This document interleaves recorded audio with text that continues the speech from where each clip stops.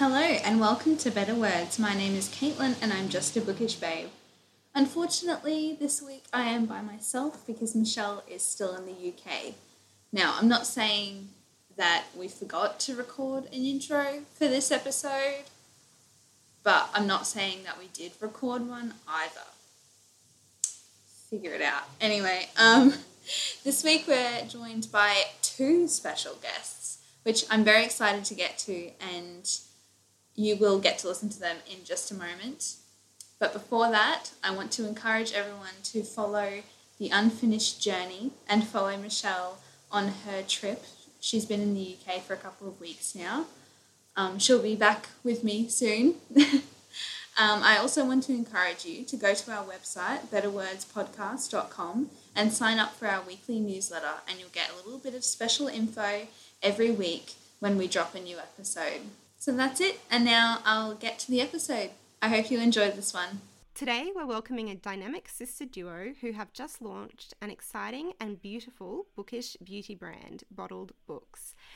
That was a lot of B's. One sister is a blogger at Commas and Ampersands whose monthly photo challenges make our Instagram feeds extra gorgeous.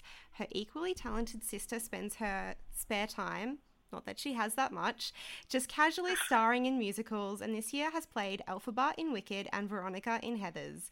Welcome to Better Words, Sarah and Emma Taviani. Hey! Thanks for having us. You're most welcome. Thank you both for joining us. Yeah, and this is going to be the most interesting podcast because we have four people. I know. This is our first time with four people. Well, I hope it works out well then. We'll try not to talk to over each other too much, hopefully. That's right. Me and Michelle do it all the time. So hopefully everyone who's listening can understand us. Yeah. And hopefully tell you guys apart because I've just realised you guys sound really similar. Yeah. Do you know? Yeah, I was just going to say that. Yeah, I was thinking about that earlier today. I was like, I just realised, like, me and Sarah, we've always been told, like, growing up on the phone, whenever one of us would answer the phone and it was a phone call for the other, like, one of our friends would start speaking and then we'd have to be like, no, sorry, like, that's not me. The person you need is this, like, yeah, our voices are very similar, That unfortunately. happens with me and my sister as well. So, Even our family can't tell us apart over the phone. Yeah. So just for locations, like obviously Caitlin and I are in Rockhampton, so we're calling Sarah in Brisbane. Yep. And then Emma is in Sydney, so we're like all over the country tonight. I know. Actually, what a special episode. So the cool thing... Don't let us down, Telstra phone lines. So the cool thing about how we met, so I have been following you, Sarah, for a while on Instagram. So I already knew your feed and stuff and was doing some of your photo challenges. And I was doing a photo challenge when I went to Sydney in March to see Adele, which is when a bunch of us in the Lady Gang, which is another podcast that Caitlin and I love, decided to have a little Lady Gang meetup of Sydney listeners. And Emma was one of them. Yeah, that was really cool. It was such a cool afternoon to meet everybody, and I like back then I didn't realize that that you knew Sarah, and that was so weird. I remember talking to Sarah about it afterwards, and she's like, "Don't steal my friends." And I'm like, "Sorry." But that's the weirdest thing. We friend requested each other on Facebook after, and then I was looking through scrolling through your profile as you do with someone that you just friend on Facebook. Just some casual stalking, it's fine. And I had I'm sure I had seen Bottled Books a little bit before and had probably followed it. But then I saw a photo and I was like, that looks so familiar. And then I looked at your last name and I was like, why does that sound so familiar? And then I went and looked up Bottled Books, and then I put all the links together, and I think I messaged you that night and was like, this is going to sound really weird, but is your sister this blogger? Yeah. And then we had another I guess Australia's a small place at the end of the day when it comes to book bloggers. So it really is. Yeah. It was bound to happen. And also musicals, as it turns out, because we also found out through Facebook that we have a mutual friend, one of the girls that I started primary school with, who moved to Sydney, is your friend. So this has been a really cool way the internet brings people together. Yeah, I know. It's weird, right? So let's start with the business. How did you come up with the idea for this Bookish nail polish? Should I take this one first? Or? Yeah, you take this one. Okay.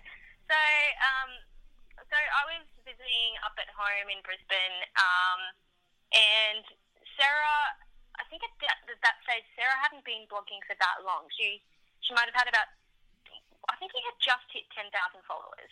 So it was just getting to the stage where she was like, hey, I think people like what I do. And she was getting sent just a couple of people.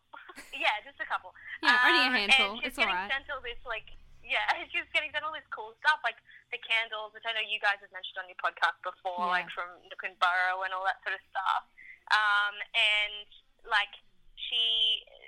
we were looking at all these products. She goes, there are just so many bookish products. You know, you can get tea and you can get candles. And because I was saying to her why don't you do something like that? And she goes, well, there's nothing left. Everyone's doing soaps and candles and teas and pictures and I don't know what else to do. And I'm obsessed with nail polish. I'm completely 100% addicted to nail polish. I have so many bottles at home, it's not fair. And I was painting my nails at the time while we were having this conversation. And I was like, well, what about nail polish? And she's like, yeah, but I don't know anything about nail polish. And I was like, yeah, well, I do. So there's that. I've got it. We're fine. Yeah, exactly. So that's kind of where it started. And weirdly, that was in July last year actually, because it popped up in my Time Hop thing the other day, not the other day, a couple of weeks ago now, where it was that trip home, I remember, because I'd posted a photo and I'd said Sarah, we're gonna make this thing happen. And I did not believe you. Yeah, you didn't believe me, but I'm I was like, yeah, whatever, okay. Yeah, I'm an extremely persistent older sister. So, so we've made it happen, and here we are, over a year later, and it's all happening, which is pretty exciting. That is so exciting. I just love that your story sounds exactly if I didn't know if I didn't know that you were sisters, I'd be like, are you guys sisters? It's so obvious to me, because when we were actually starting this podcast and we had the idea, we hadn't told anybody or whatever, and we I think we were planning and everything, but we recorded our very first episode and I gave it to my sister to listen to, because I was like, if we sound like idiots and this is a bad idea, she will tell us. And exactly. After a couple of days I was like, have you listened yet? And she was like, it was so funny, it was so good, and I don't like reading. And I was like, yep, we've got something good here. That's good enough for me, so here we are. That's good. Yeah. Sisters, cool. hey? It's a cool way to come up with. Sometimes things just fall into place, and I think that's kind of what happened here, and it's so exciting. Obviously Sarah gets to pick the books, and she works on the blurbs and she styles the photos and stuff like that, but because I'm such a nerd when it comes to nail polish, it ends up being me that chooses a lot of the colours to begin with. I'm the one that puts forward the original colours, and I'm the one that goes through and checks quality consistency, because I'm such a nerd. I'm like, I must have a polish that goes on my nails, it's nice and thick, so I don't have to put too many coats on, and the brush has to be exactly this shape, and the bottle has to look like this, and I'm incredibly anal retentive. That is so good. Which is good. Yeah. So, annoying. Our mother, so how do you also pick? come on, because we needed a tiebreaker at some point. Yeah. Yeah. So how do you pick the shades? What was your first one? How did you come up with it? What was the first one? I mean, your first colour. What was it inspired by? I know what the first one was now. Basically for this first collection, it was kind of a matter of what books do we want to base them on first. So, for us, that we were gathering inspiration from Harry Potter. And yes. Beauty and Yes, the there is a Beast whole Harry Potter collection. Awesome. So I think the first colour we settled on was our loyalty one. I think that was the first one we fully decided on. That was the gold one that we've got, and it's so beautiful. And like, we went through a couple of options with that because it was like, oh, okay, well, this one's too yellow, and this one's too dark, and this one's too light. And then we just found this beautiful gold colour, and it's actually like my favourite one in the whole of this first chapter. We call it this first collection. So that's so good. Oh my god! Yeah, why don't we call our episodes chapters? Why How didn't we come up with that? Damn it! There you go. Okay, too late. Whatever. That's all right. Never too late. Yeah, it's never too late. The Lady Gang was Vampire once, remember? Yeah. Don't speak of it. Yeah, I know. We can't say the name. Yeah. Anyway, so that was the first colour we decided on. But I think that, so the first chapter was based more on the books we wanted to work with. But I don't know, like personally for the next chapter, I think I've already got a few colours in mind specifically that I know will match up with books that we're interested in kind of basing them on. But for me, like this next chapter is definitely going to be about colours that I want to be like really staple colours, you know, things that people I know will wear to work and will wear on a regular basis and you know, really classy, and you know, so it'll just be a whole other depth to what we're doing as well, which is I'm excited about anyway. That's really good. I was just about to say, well, yeah, because you sometimes can't go too crazy with nail polish colours for work, but as we speak, I'm wearing silver nail polish, which is maybe a touch, you know, it's like metallic silver, and I've been wearing it all week at work, so... Yeah, I have bright purple nails on at the moment, Ooh, and awesome. I've just come from work. So, I mean, I talk about it being like, you know, classy, staple work colours, but like at the end of the day, I'm still wearing bright purple to work. So I don't think it really matters. Doesn't matter. No. Was there much research involved in actually like setting up a business and, you know, the specifics of producing nail polish? I know, what is even in nail polish? Like, I have absolutely no idea. Speaking of what's in nail polish, you guys are doing, like, cruelty-free and stuff, aren't you, as well? Yeah. Oh, good. Do you want to go first? You go.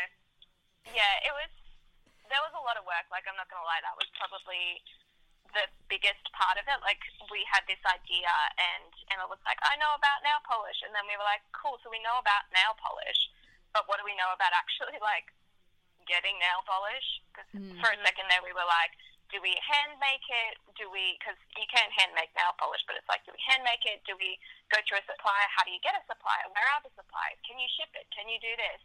And it, like, that's really when we brought our mum on board, Jo, because she's like an admin extraordinaire. She will find things like, you know, just find things that you didn't even know existed. Yeah, exactly. Like, there's people who you'll friend someone on Facebook and they'll be like, give me 2 seconds and I'll find out their entire life story. She's like that, but on like half the people in the Lady Gang? With everything. Yeah. She's like, you know that meme they have with, like, I think it's like an Obama meme that I had on with the FBI thing? Yeah, that's our mum. I love that meme. That's so good. I've made my mum, like, we will have gone to Brisbane by the time we air this podcast, I'm sure, but I made my mum, I was like, I'm going to Brisbane, can you organise like all the accommodation for me, because you know how to get cheap accommodation, and she's like organised it all for us. Yeah, mum's pretty great that way. Yeah. It's like a mum superpower. There is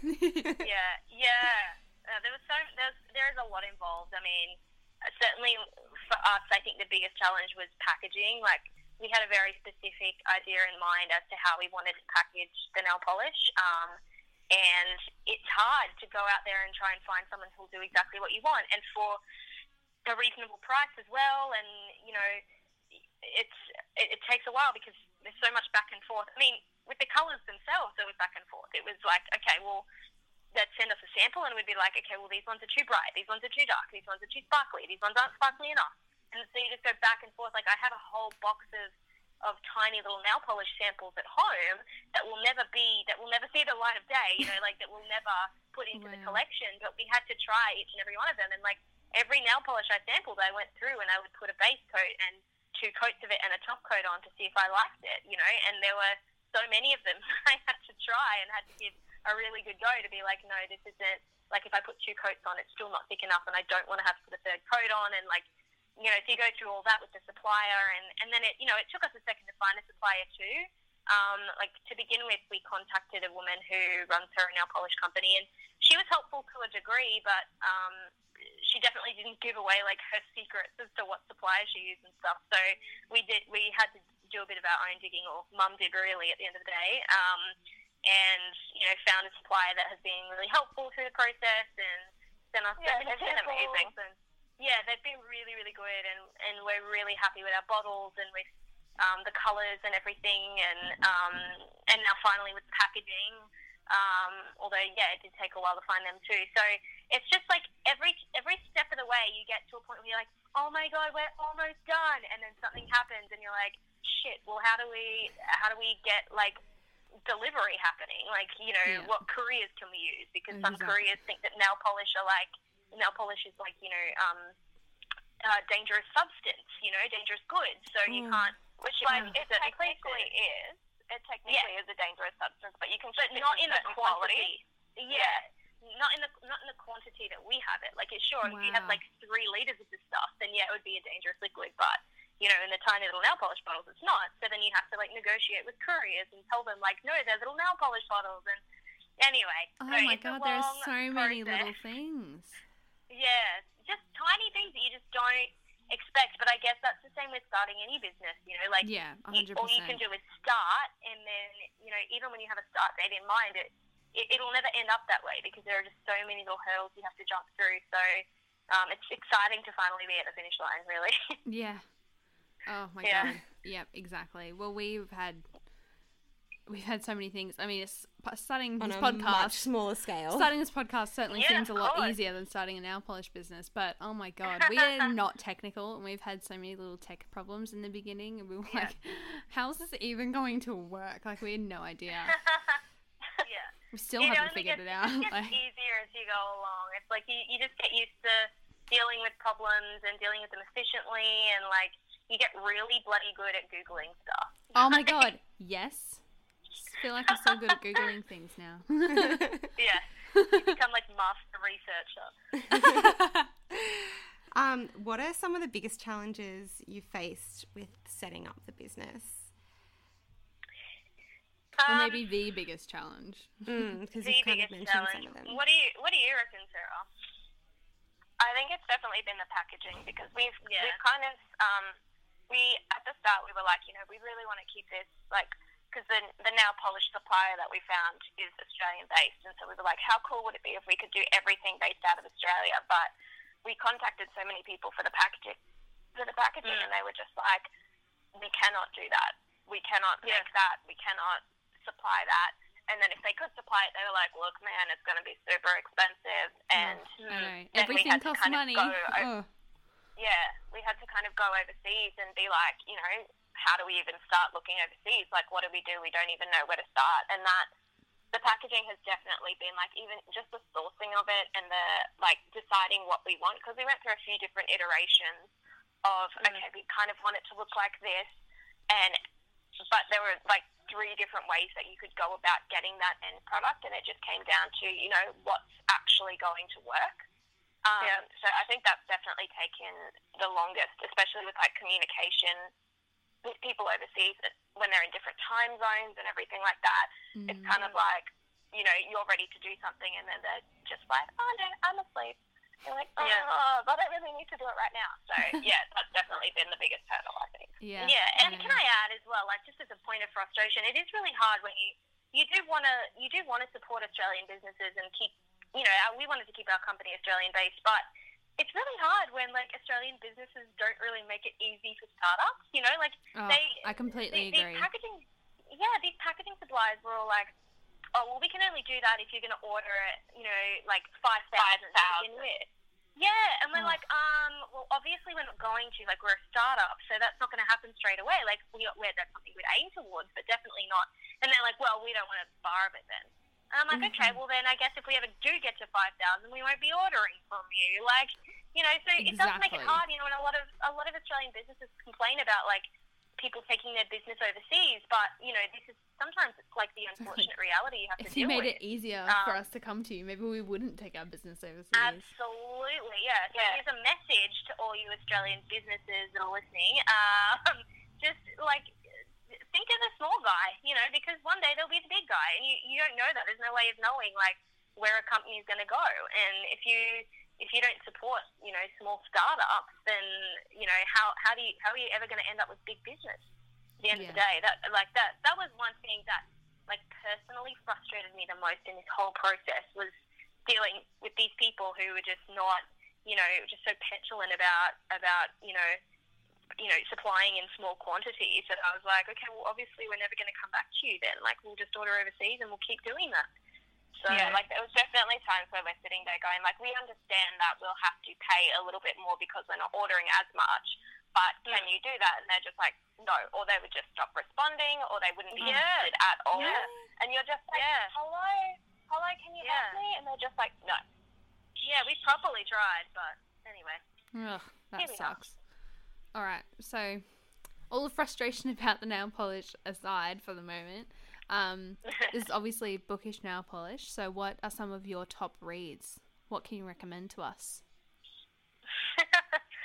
I mean, like, classic. Yeah. So Sarah and I grew up in the Pacific. We didn't grow up in Australia, so we grew up in Papua New Guinea, Fiji, and the Solomon Islands. And there's not a lot of TV over there, so we have been reading for a very long time a lot of books, and we're both very fast readers because of that, because that's kind of all we had as young kids. So I think it was like CNN 16 hours a day, and then Humphrey B. Bear at 8 o'clock at night, so you get tapped out. Yeah, exactly. So it was kind of like, I mean, I think the first book that I was ever really passionate about, obviously, was Harry Potter, which, you know, I think you guys are too, since that was like the topic of your first podcast. Yes, right? Yes, it was. So yeah, like, that was, I mean, I read that one first, and my dad brought that back from overseas, from Australia, and I didn't pick it up for months because I didn't like the cover. Really? You know, I was quite literally the person that judged a book by its cover, and I was like, I don't want to read that. It looks boring. In all fairness, the Philosopher's Stone cover was not attractive. I know, it was terrible. Yeah, I know, it looks like a boring book about school. Puzzle. Yeah, it's a really odd cover. But anyway, finally picked it up, loved it, passed it on to Sarah, who read it, and then, you know, the rest is history. I think, personally, like, if I'm going to talk about book recommendations, the only books that I've read recently that, like, a series that got me full-on hooked, that I was like, oh my god, so many times, was the Red Rising series. Have you guys read that? Oh no, I've heard of it though. Yeah. Oh my god, get on it. I've been trying to bully Sarah into reading that series for so long. I'm like, woman, get off your butt and get these books. Like, I have a lot to get through. I know you do. You do. We feel that pain. There are too many books to read. It, like, hurts me. Yeah. Yeah, no, these ones are like, but this is it. Like, I put these aside for a while too because a friend recommended them to me, and I was like, so I have a Kindle now because it's just easier to travel with than, like, all the books. But I just download, if a friend recommends a book to me, I download it onto my Kindle and just sit in my library, and I'll just go in and read it at another time when I've finished whatever book I'm reading. So Red Rising sat in my Kindle library for a while, and when I finally went and read it, I was like, holy so good. You've got to read it. You've got to read it. Well, that is a pretty raving review. I have to admit, I've been thinking I really need a new series. I really want to read it. I don't really read series, so Michelle's not that into series. No. But I'm gonna try it because I trust you, Emma. Yes, trust me, it's excellent. Sarah, what should we be reading? I'm looking at my shelves right now because I'm sitting in my bedroom and I am just surrounded by books and I don't even know where to start, honestly. I think probably the book that's blown me away the most this year is The Serpent King by Jess Zentner. And that was like, you know, how, like, some books make you cry. And then this book I was reading, and it was like the ugliest crying I have done in I do not know how long. Really? There was snot coming out of me, and I was like, my face like welled up. Like since like Dobby died. Yeah, that's like when I cried last Ugly Cried, I think. Yeah, this was just horrible. And I was like reading it out in the lounge room, and people turned around and looked at me and were just like, had someone died? And I was like, yes. And they're like, someone very important. I was like, they're like, is it a fictional character? And I was like, yes. So yeah, I was just like, that book just blew me away because I wasn't expecting it. It's just a standalone book, and that just absolutely blew me away. But I think that's when that happens. When you're not sure about a book in the beginning, and then it's just incredible. They're always the ones that I end up completely raving about. Mm. Yeah, absolutely. Yeah. Yeah, and I think one that I'm waiting for at the moment, I'm waiting for Obsidia, which is the final installment in the Illuminae series, which is just absolutely stunning, and it's by two Australian authors, Amy Kaufman and Jay Kristoff. Oh, it's so amazing. I think it's so good that series has done so well. I have read Illuminae. Yeah, I haven't read Gemina because sci-fi is so not my thing, but I did enjoy Illuminae. I just not enough that I didn't devour Gemina right away, but I think I would like to finish reading that series at some point. Yeah, I mean, it took me a while as well. Like, even though I tore through Illuminae, and I was still like, I got Gemina in a subscription box from the YA Chronicles, and it still took me like 2 months to get to it because I was like, is it going to be as good? Like, please, like, Lord help me, is this book going to be as good? Because I don't think I can handle it if it's not, because they are massive books. So I was like, I don't think I can handle it if it's not going to be as great as Illuminae was, and it actually, like, I liked it even better. So. Oh, well, that's good. I haven't actually heard too much feedback about it, just, like, gushing, mostly. So I don't really know. Yeah. Series follow-ups are always tough. They really are. Oh. Shout out to, I was just thinking what else I've read lately. Shout out to Handmaid's Tale, great book. That's now become a SBS series, which I've also finished watching recently, so... I've only been telling you to read that for like 10 years. But... I know you have, but I've been telling you to read Red Rising for like 5 years, so I think we're even. So Caitlin and I have never read The Handmaid's Tale, but we are waiting. I'm waiting for. Okay, so we don't actually have a bookshop yet. Okay, we might have a bookshop by the time this episode goes to air. We are getting a bookshop in Rockhampton, which is great. But until then, we have one in Yeppoon, which is still like a 40. Well. Thank God for online shopping.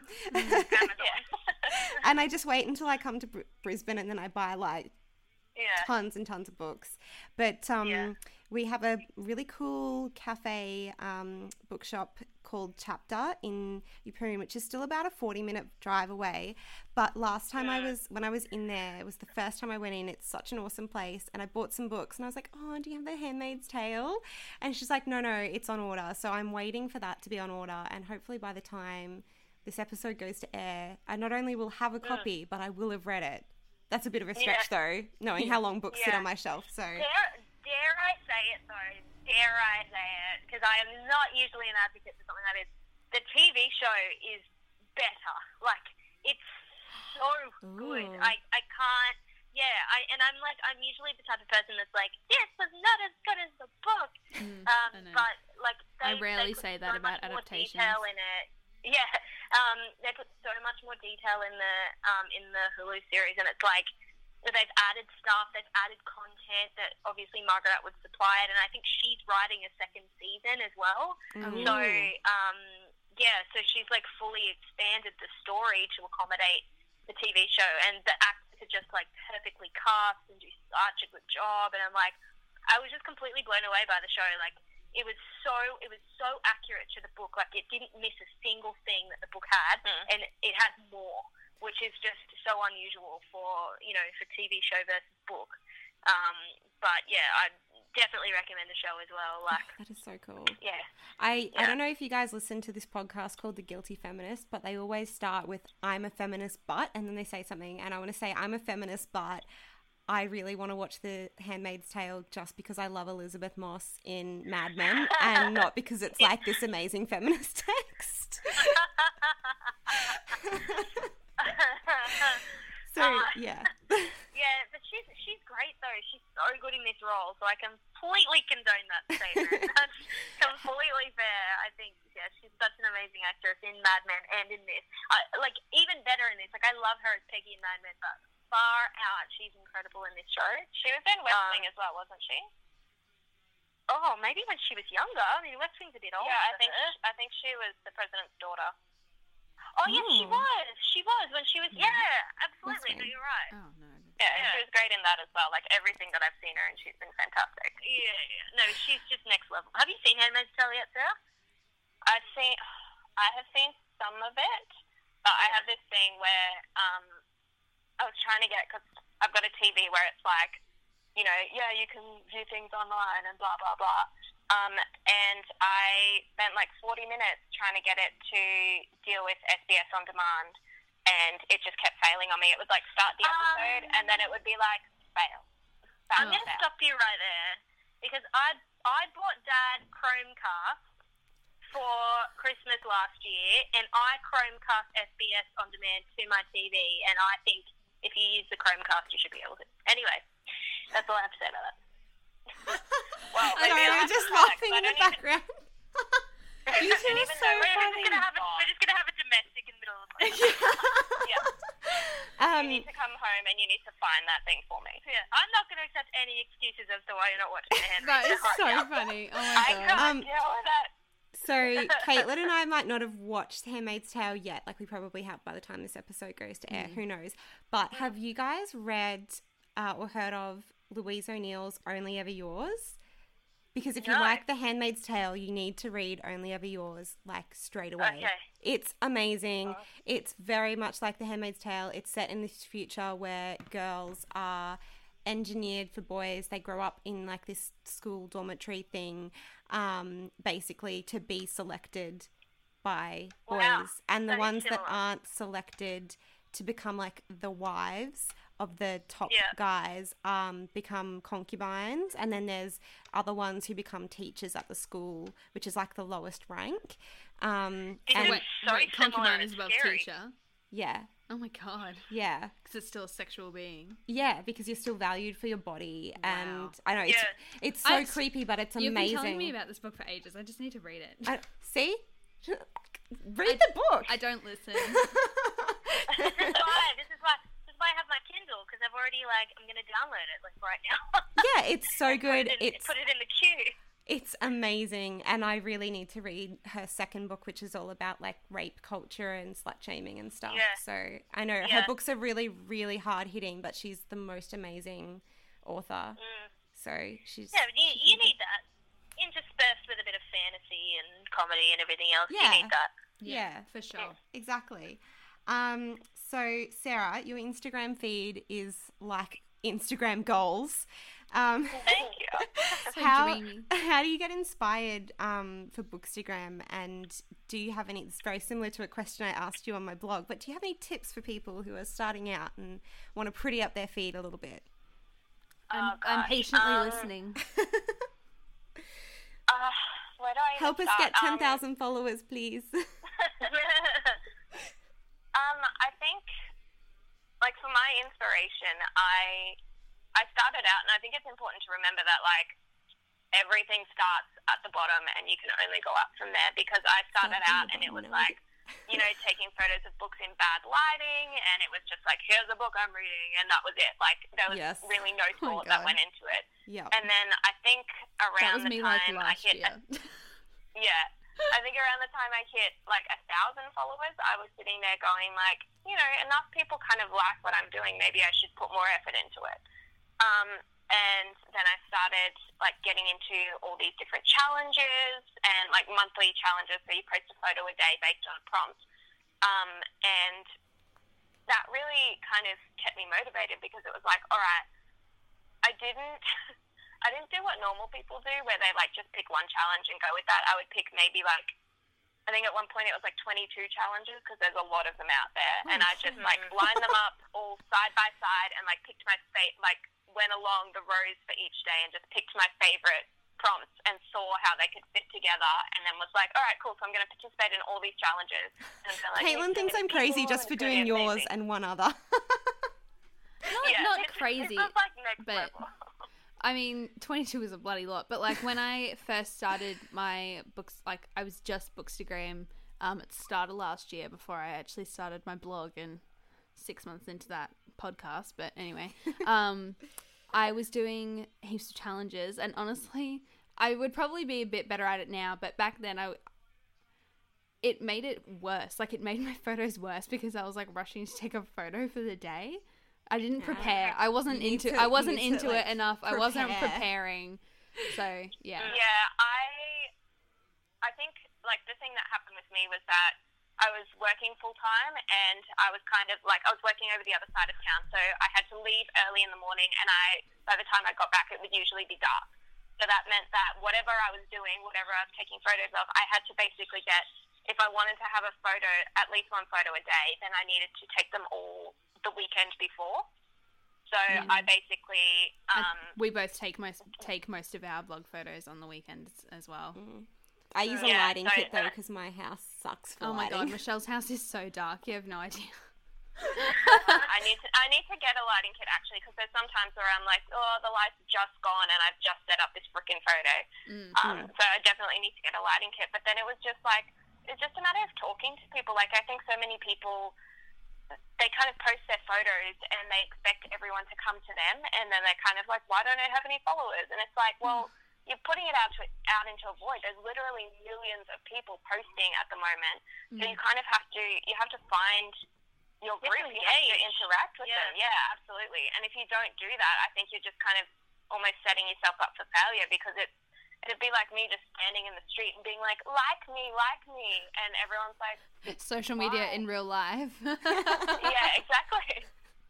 I think, like, and from an outside perspective as well, like, not that I'm a book blogger, but watching Sarah and watching what she does, like, first of all, she is like one of the most organized people I know. Like, every time I go home to Brisbane, there's another photo set up ready to happen, and she's already editing something from the week before, and like, everything's scheduled to within an inch of its life, you know. So there's hang on a minute, Sarah. Didn't you say Emma was the anal retentive one before? Yeah, I know, right? Like, she criticizes me, but she knows how bad she is. Look, it runs in the family. I'm not gonna lie. It does. Yeah. Anyway, yeah. So there's that, and then there's also the fact that, like, she's so engaged with the people that follow her. Like, and at the end of the day, I think that's like the most important thing to remember with social media. It's not like, you can't think of it as like your following. You have to think of it as your community, really. It's like these people that want to interact with you, that they want to know who you are. So you have to give them, like, not only beautiful photos, but an impression of who you are as a person, because they want to know that who they're following is someone that's likable, you know? So exactly. I mean, the interaction with everyone else is the best bit. Yeah, and I think especially with books, because it comes down to personal tastes as well. So if you like the person you're following, the book blogger that you're following, then you've got to assume that you probably like what they're reading as well.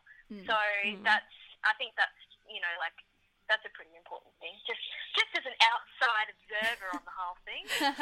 Yeah. Yeah, that's so true. So, fun fact about our podcast, it was actually Emma who helped us come up with the name. Thank you.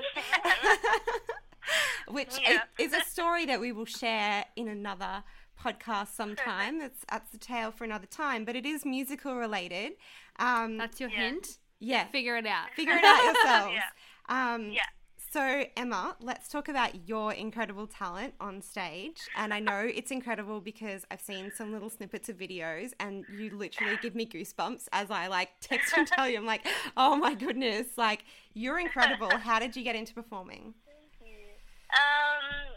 Well, I think, again, it sort of started because we grew up overseas, and I got into music when I was in Fiji, like, started singing a lot and playing piano when I was probably about 7 over there.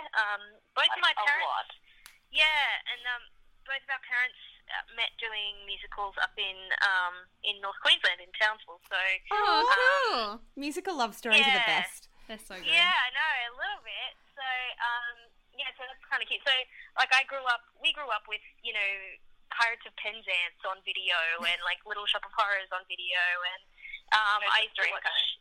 Yeah, Joseph and the Amazing Technicolor Dreamcoat, like, all the videos, like, just the nerdiest video collection from our two, like, theatre nerd parents.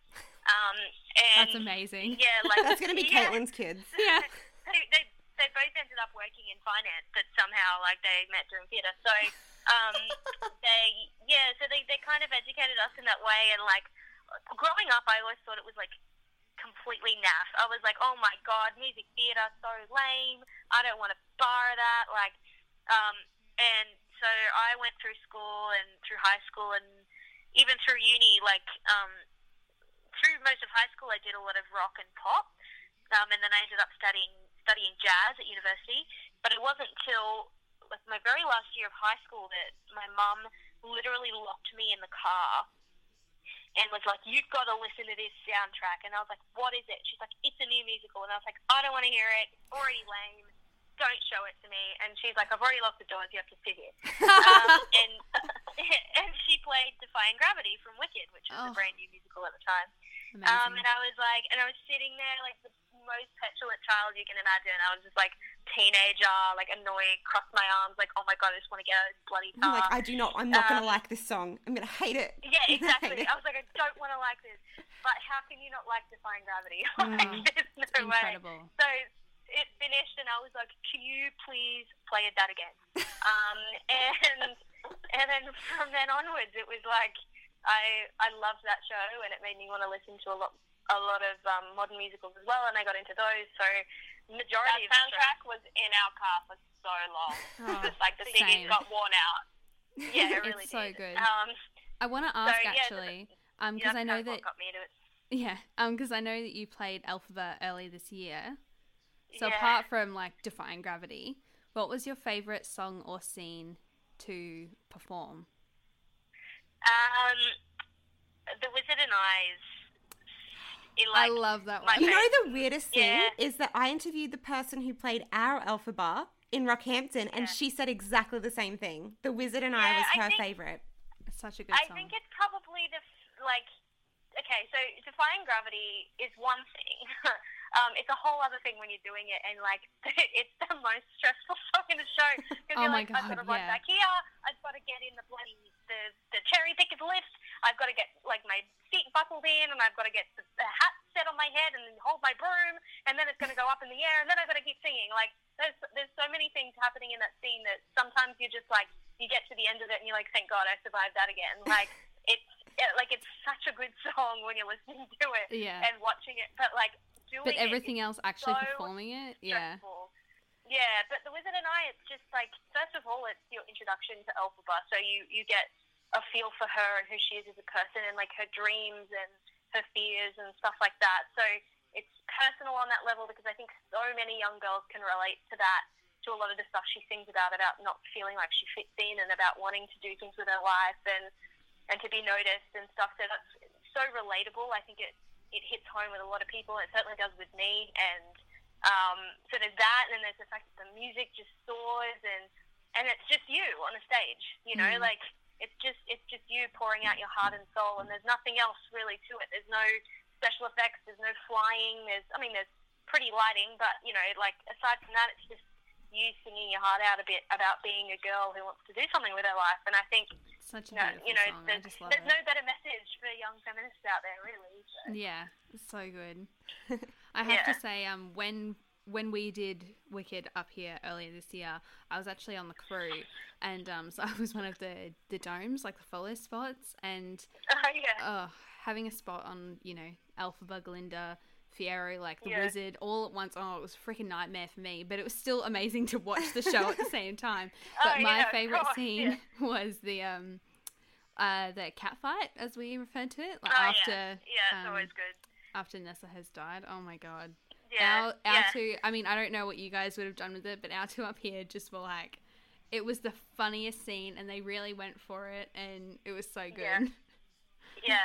We properly, that was something that we agreed, me and Misha, who played Glinda in our production, we agreed, like, we wanted it to be like a proper cat fight, like two girls really getting pissed off each other. So we did hit each other. We did slap each other across the face. Like, there was no stage slapping. It was like, I'm impressed.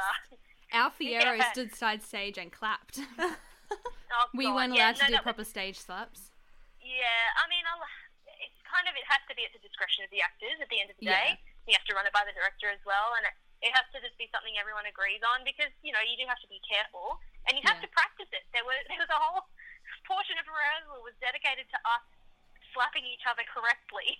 Yeah. So, you can just imagine, because it's like you have to hit each other on the right part of the cheek so that it's like resonant, but it doesn't like smack you in the jaw, you know? Yeah, so exactly. there's that whole process as well. It's very technical. We wanted it to be real. Yeah, because it's a moment where you want people to be like, oh my God, she's not, you know, like, so, yeah, that was actually really fun. I enjoyed that part. It was just so funny. The scene is so funny. Like, my favorite bit, actually, our Glinda, her name was Emma, and she would, you know, would be like, oh, well, a lot of things are taking, a lot of people are taking things that don't belong to us now, aren't we? And she did this huge click and would be like, mm-hmm. It was just so funny. It's such a funny scene. I love that one. It was you get, like, we had like a Friday matinee for school kids. Oh, yeah. In that moment, you just get this whole, like, she says the whole, like, aren't we? And the whole theatre just erupted in, like, these kids being like, ooh. Yeah. Like, Ooh, burn. That's so good. Amazing. And then, like, having an audience of teenagers is ridiculous. Like, you get, you know, of course, you have, like, you do As Long As You're Mine, and you know, me and Dan kiss, and then there's, like, screaming from the audience, and people, like, wolf whistling, and, like, it's just ridiculous. Yeah. Oh, God. So yeah, it's a fun time. Yeah. All right. All right. Well, we'll probably end up cutting a lot of that Wait, conversation out. I've got one more little Just question, technical. which either of you can answer. What book would you pick to be made into a movie, into a musical next? What book would you want to see as a musical? I don't even know. I just thought it'd be cool to ask. Oh my God, it's so hard to know. I'm trying to think of one. Because, like, if anyone doesn't know, Wicked is based on a book.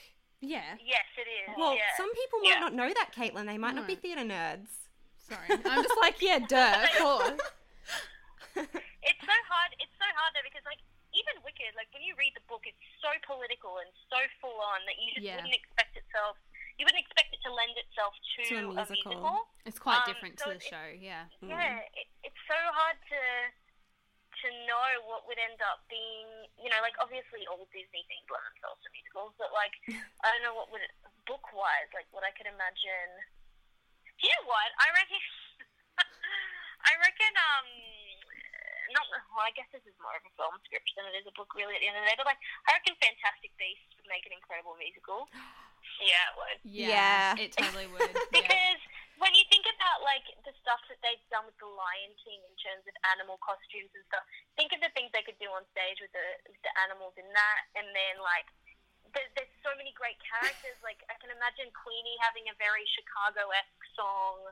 Yes, and, like Roxy. You know, like, that'd be awesome. Yeah, because she's very much a Roxy character. Yeah. So, you know, I think that... Newt would have, like, the cutest song, like, going around his suitcase with all the animals. Oh. Yeah. Okay, someone needs to do this. Great musical. Yeah. That'd be so good. I think one that I've read recently, which it'll be released by the time this goes out, but Take 3 Girls, which is a new Australian YA book. I think that would actually make a really cool modern musical. Yeah. Because it's called Take 3 Girls, and it's by 3 different authors, and it's far away on my bookshelf, and I can't read their names. I'm pretty sure it's Fiona Wood, Kath Crowley, and Simone Howell, only because I love them individually. Yeah. No, you've told me about this before. Yeah, I love them individually, and I've been waiting for this book since for 3 years. It's so good. Like, there's a lot of, like, talk about slut shaming and a lot of, like, social media and things like that. So you kind of get these social media posts, and it's this whole, like, online bullying thing. But the three main characters whose perspective it's told through, they just have such unique voices. Like, it's actually incredible. Like, they're just so individual. And I think even one of my favorite things about the book is that there's kind of, like, there's crossover scenes, obviously, because they're in the same place at different at the same time for different things. But everyone kind of remembers something a little bit differently. Yeah. And I think that's a really interesting thing that you could definitely explore. Like, maybe I'm kind of imagining it almost as a little bit of like a Heather's Mean Girls kind of thing, like very modern music, but there's also some, like, I can just imagine like some of the really interesting things that you could do with the staging to kind of bring that out, and it's just a fantastic book, so I definitely recommend that one. And that's what makes it at the end of the day, I think. Like any musical, like you need to have such excellent and distinct characters. Yeah. And that's what makes the best shows. So I think any book that has some really, distinct characters in it would work well on stage, really. Yeah, for sure. Awesome. Yay. Okay. Well, Caitlin has like a little game of Would You Rather for each. We have specific questions. Go, Caitlin. So we usually do just one question, but obviously we're interviewing both of you today, so we've got 2 questions. Okay. Okay, cool. So the first one is the bookish one. So you can both answer. So would you rather never be able to post a picture related to a challenge or a book tag ever again, or only ever take the prompts literally? Like really, like literally. So like if you have a prompt that says wall, you literally have to be like a wall. Yeah. Not a wall of books, just like a wall. Literally. I love literal prompts. I could do literal prompts. I think the literal prompts could actually be incredibly funny if you had a good sense of humor for them. I think there's a lot of people who would just be like, here is a wall, but there's still a lot of things that you can do with a wall to make it interesting. That's true. I was like, I actually went to, I have a friend who had a Titanic themed 21st birthday party like years ago, and she was like, come as something from the Titanic. So I came as the bit of the Titanic with the door that she floats on. So, like, I'm quite into literal. Oh my god! Yeah, that is amazing. We've both done very literal costumes. Oh yeah, we went to the Harry Potter premiere. I went as a snitch. Sarah went as Marauder's Map, and then the next year I went as actual Hogwarts. Like, I went as Hogwarts to the premiere. How do you go as Hogwarts? And Sarah, I know you've done a Mandrake thing before. Yeah. So the Fantastic Beasts premiere, I was so sick for that. Like, I'd been off work that day, and I was like, I don't know if I can make it. But I think one of the great things about dressing up as a Mandrake and like actually being inside this massive pot that you've painted, is that you can look as ugly as you want or need to, and it still works for the costume. We were taking these photos, and I went with my brother's girlfriend April, and she was like dressed as a Hogwarts student, and I had like put my hair up in this really big like fountain ponytail, so it looked like Ruth, and she would just like grab my hair as if she was pulling me out of a pot. That is so cool. And we were kind of standing there for the official photos, and the photographer's like, okay, so I'm going to take 3 photos, and I pulled this like disgusting face, like screaming like a mandrake, and he's like, okay, so I'm going to take the second photo now, and I pulled like a similar but even more disgusting face, and he's like, going to take the third photo. Did you want to do anything different? And I was like, yes, absolutely. And so I pulled, like, I had maybe 15 chins going on, and was like screeching, and my arms were out in these odd positions, and after it was finished, he's just like, that was odd. That's awesome. That was odd. I do that to people if I'm taking a photo for work and they're not smiling, and I'm like, okay, and I'm like doing the cheesiest grin. I'm like, I'm gonna take the photo. Or like if the photographer's taking the photo, I'm like behind, like smiling, like, what are you doing? It's a happy story. Come on. Yeah. All right. Okay, so my second would you rather question. Would you rather never be able to recreationally listen to a musical soundtrack ever again, or only be able to listen to soundtracks of shows that you've been in? No other music, just soundtracks of shows that you've been in.